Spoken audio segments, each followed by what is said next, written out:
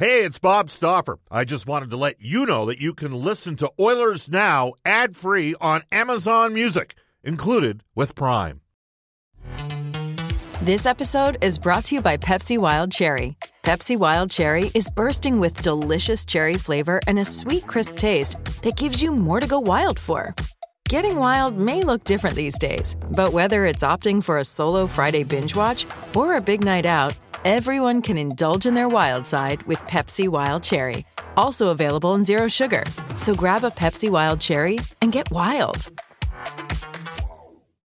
Portions of the Oilers Now podcast are brought to you by ProAmSports.ca. We return to Oilers Now with Bob Stauffer. Brought to you by Digitex. Office supplies at huge savings? Yeah, Digitex does that. Digitex.ca on Oilers Radio, 630 CHED. All right, it's 12:35 in Edmonton. Brendan Ulrich with you here on Oilers Now. Some guests on Oilers Now received gift certificates to Ruth's Chris Steakhouse. Ball the sizzle to Alberta's own Ruth's Chris Steakhouse, 9990 Jasper Avenue. A reminder that every Wednesday is date night at Ruth's Chris, where two can dine for $120. Eskimo game coming up here tonight on 630 CHED. The Eskimos opening up their season on the road in Winnipeg. We'll tee that one up with Morley Scott at 1:35. At 1:05, Brian Lawton will join us from the NHL Network. And right now, we bring aboard our Thursday regular contributor. It's Louis DeBrusk. Oh, I clicked the wrong button. All right, there we go. Louis. Hey, how are you doing? How are you today? Not bad. I know we missed you last week. You were out fishing, I believe. How was that? Yeah, it was great. You know what? I was up at Dipper Lake with Kevin Carius. We chased after some walleye. He's going to probably brag that he had the biggest walleye of the trip, which unfortunately I have to agree and say that he did. But I think I caught more than him. So I think I went for the numbers. He went for the size. I wanted more on my hook. But it was a great time. We were up in northern Saskatchewan, and it was incredible weather and a great fishing trip. You're the total outdoorsman, aren't you? You love hunting too as well. So are you been hunting at all this summer?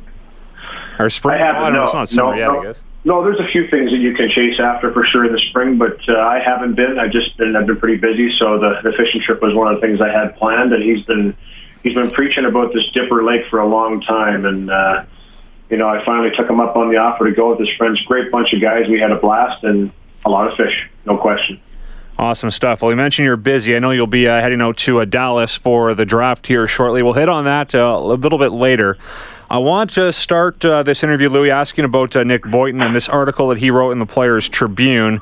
It's a very moving article. If you have not read it yet, I'll tweet it out on the Oilers Now account. But it was, to be honest, it was tough to read. Like, I was struggling to get through it. You can really feel the pain and, the message he's trying to send about mental health through this story.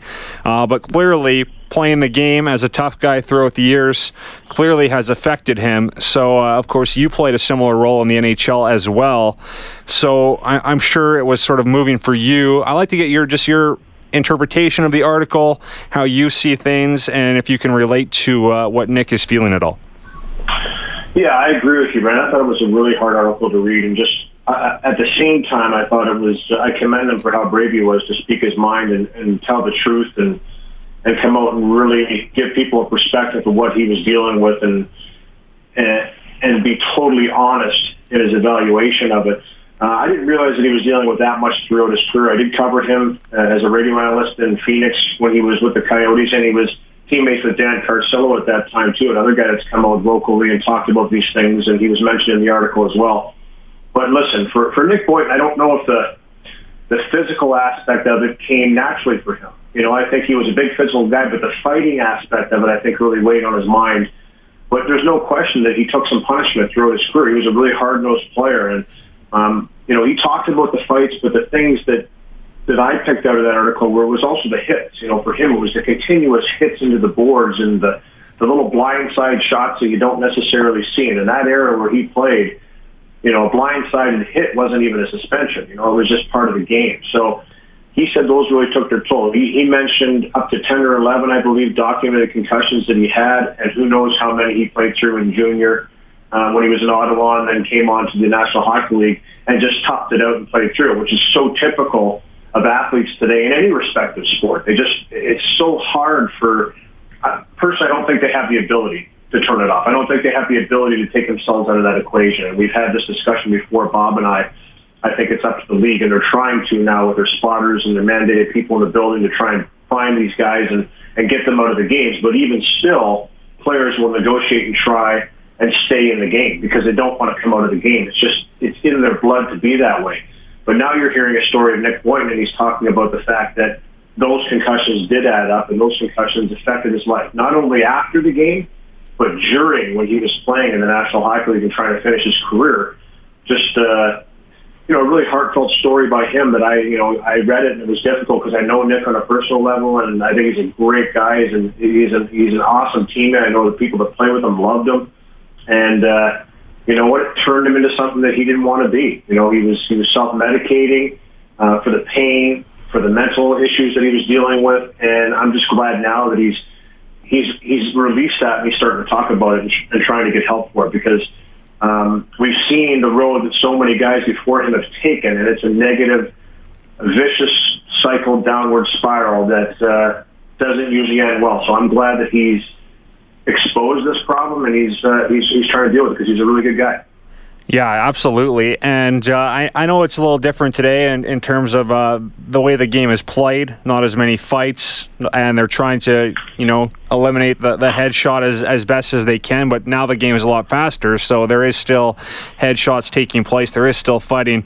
But the fact that we're talking about it now, at least, is a good thing. I think that's what Nick's trying to, spread through this article that he wrote. He said he's not trying to blame anyone for this. He just wants to, share his story and help people along the way. I think that's maybe the message he's trying to spread here. And for you as well, when you finished hockey, I don't know if you can relate to what he was going through at all, but did you feel at all lost when you first ended your career, Louis? Did you feel like there was people you could talk to at all about things like this?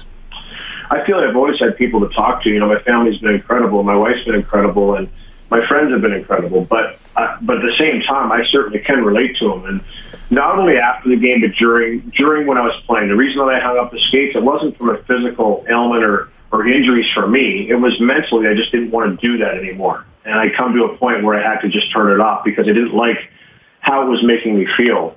And, in the article, he talked about not being able to sleep before games because all he was thinking about was fighting the guy across the way. And that's exactly what it's like.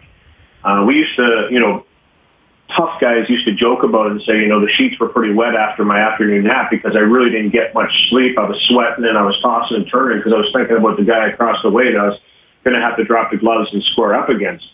But it's true. It really is. You just can't turn that off. I don't care how tough of an individual you are, how mentally strong you are. You're going to think about those things because it's bodily harm that potentially can come your way.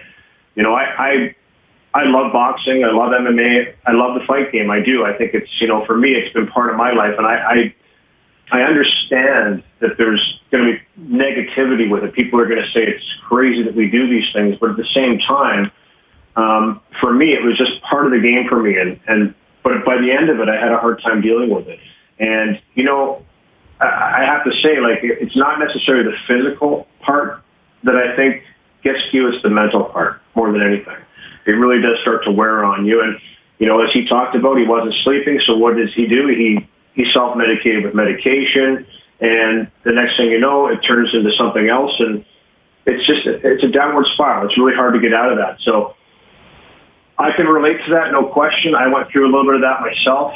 And it's not a good road to go down. So I'm really happy for Nick. I really am. I'm happy that he's brought this to light. I'm happy that he's seeing people, and I'm happy that he's not afraid to discuss it and move on and try and be better and be healthy. That's really what this is all about.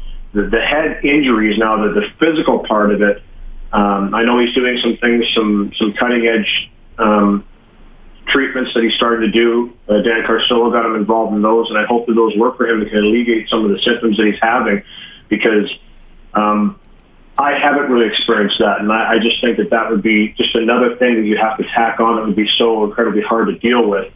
Not only the psychological part of it, but the physical damage that's been done to not only his body but his brain. So I wish him all the best, and I'm really happy for him that he came out and spoke. Yeah, well said, and thanks for sharing your thoughts on that, Louis. But let's, move on to the Oilers here. Since the last time we talked, there's been a lot of rumors here about Milan Lucic, and it sounds like we haven't heard from Lucic, first of all. We haven't heard from his agent, Jared Johansson. We haven't heard from Chiarelli on this matter.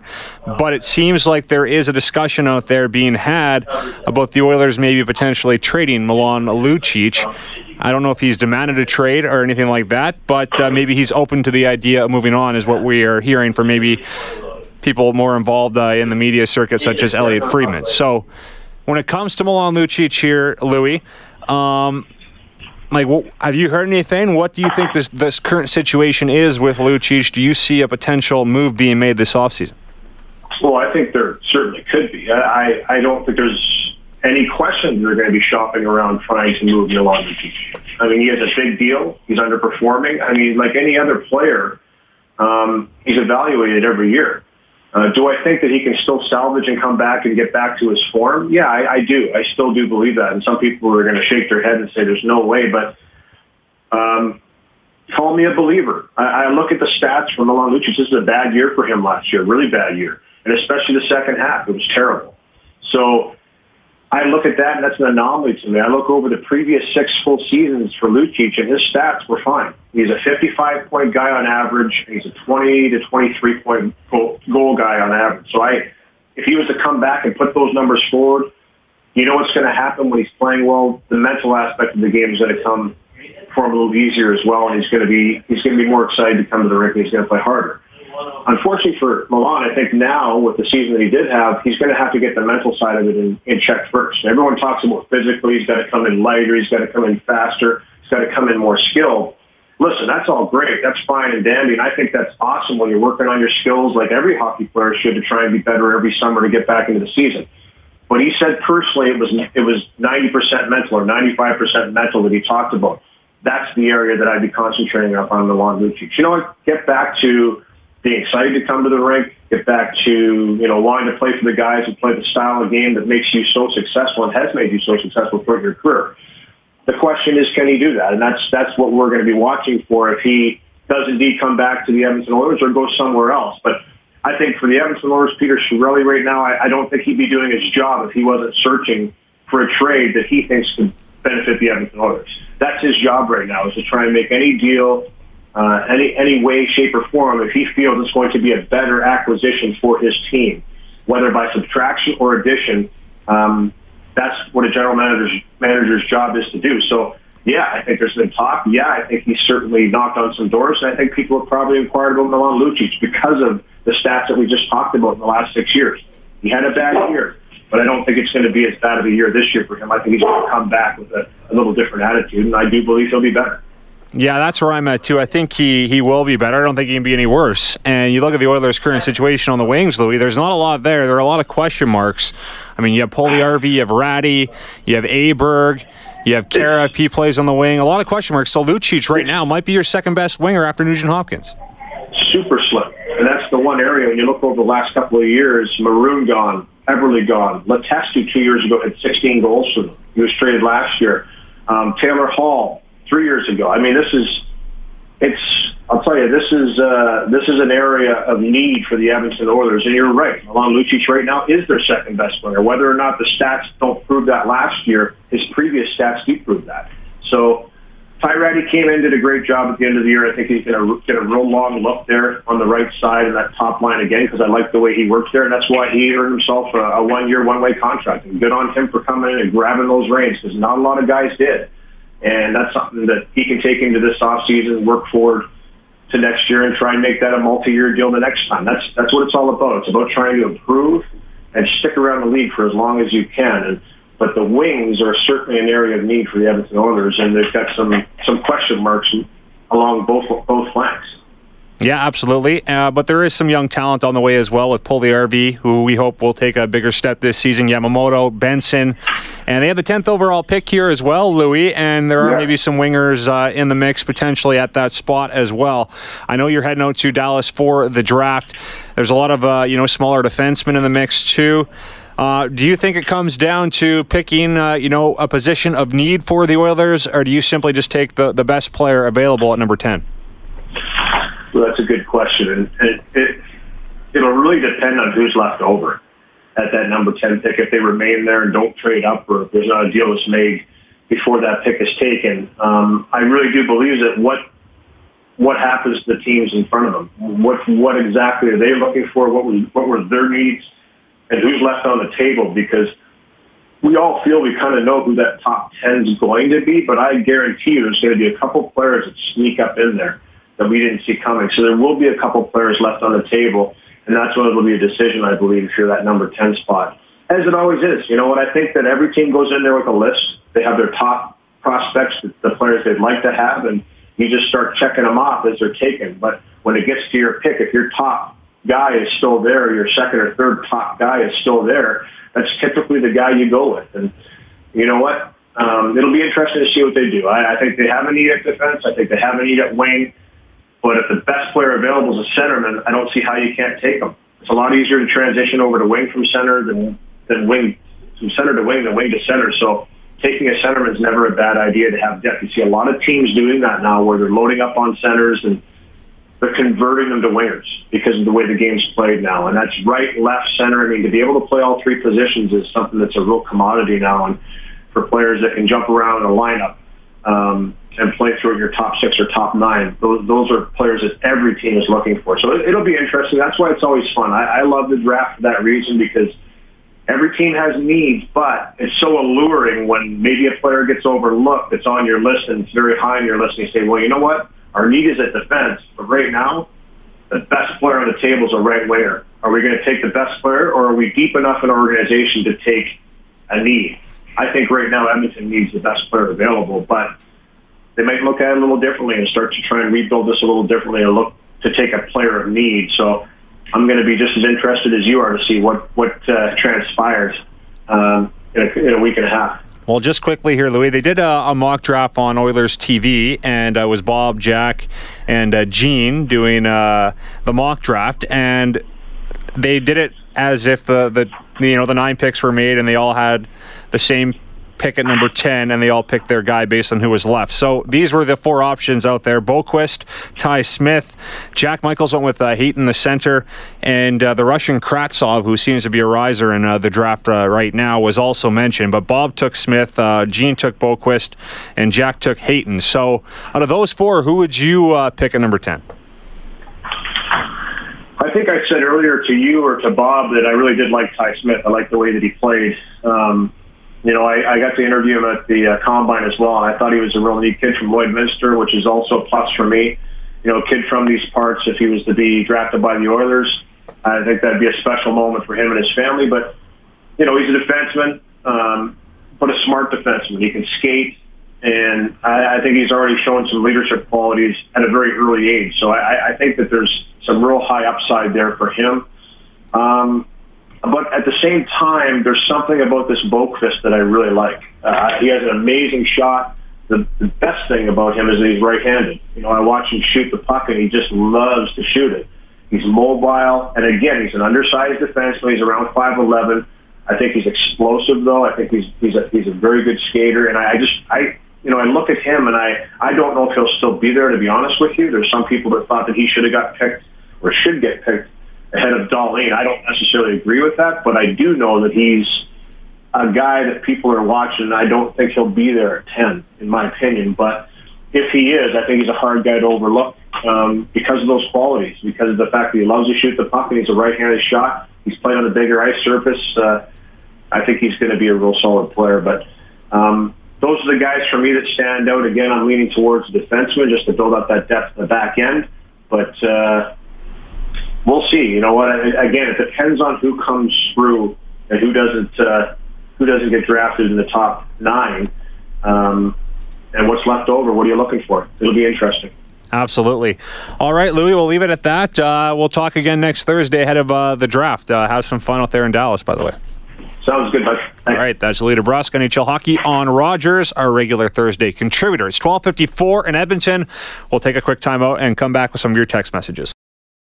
When you want to fly your Oilers colors with fan gear or outfit your fan cave, there's only one place, ProAmSports.ca. Jerseys, apparel, headwear, and memorabilia from your favorite players and teams. Whether it's the NHL, the CFL, the NFL, MLB, or more, Pro-Am Sports are your fan cave specialists. And if it comes with a Pro-Am Sports Certificate of Authenticity and hologram, you know it's 100% authentic, hand-signed memorabilia. So no matter who you cheer for, Pro-Am Sports has got your guy. Visit their Edmonton showroom on St. Albert Trail. Fill your fan cave at ProAmSports.ca. That's ProAmSports.ca.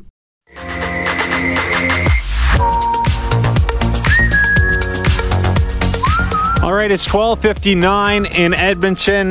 Brendan Ulrich with you here on Oilers Now. Bob Stauffer attending the Claire Drake celebration of life that gets going at 1:30 over at the U of A. We're talking about Milan Lucic on the text line. You can text us 630-630. But when we come back, we are going to get to Brian Lawton of the NHL Network, one of the most dialed-in media guys out there. We're going to talk about the situation in Ottawa, where he feels John Tavares is going to land, Ilya Kovalchuk, what's up in Carolina, Montreal, lots to hit on around the NHL. We'll do that with Brian when we get back. At 1:35, Morley Scott will set up the Eskimos game as well. So that's all ahead on Oilers Now. But first, Thomas Dias has your 1 o'clock news up.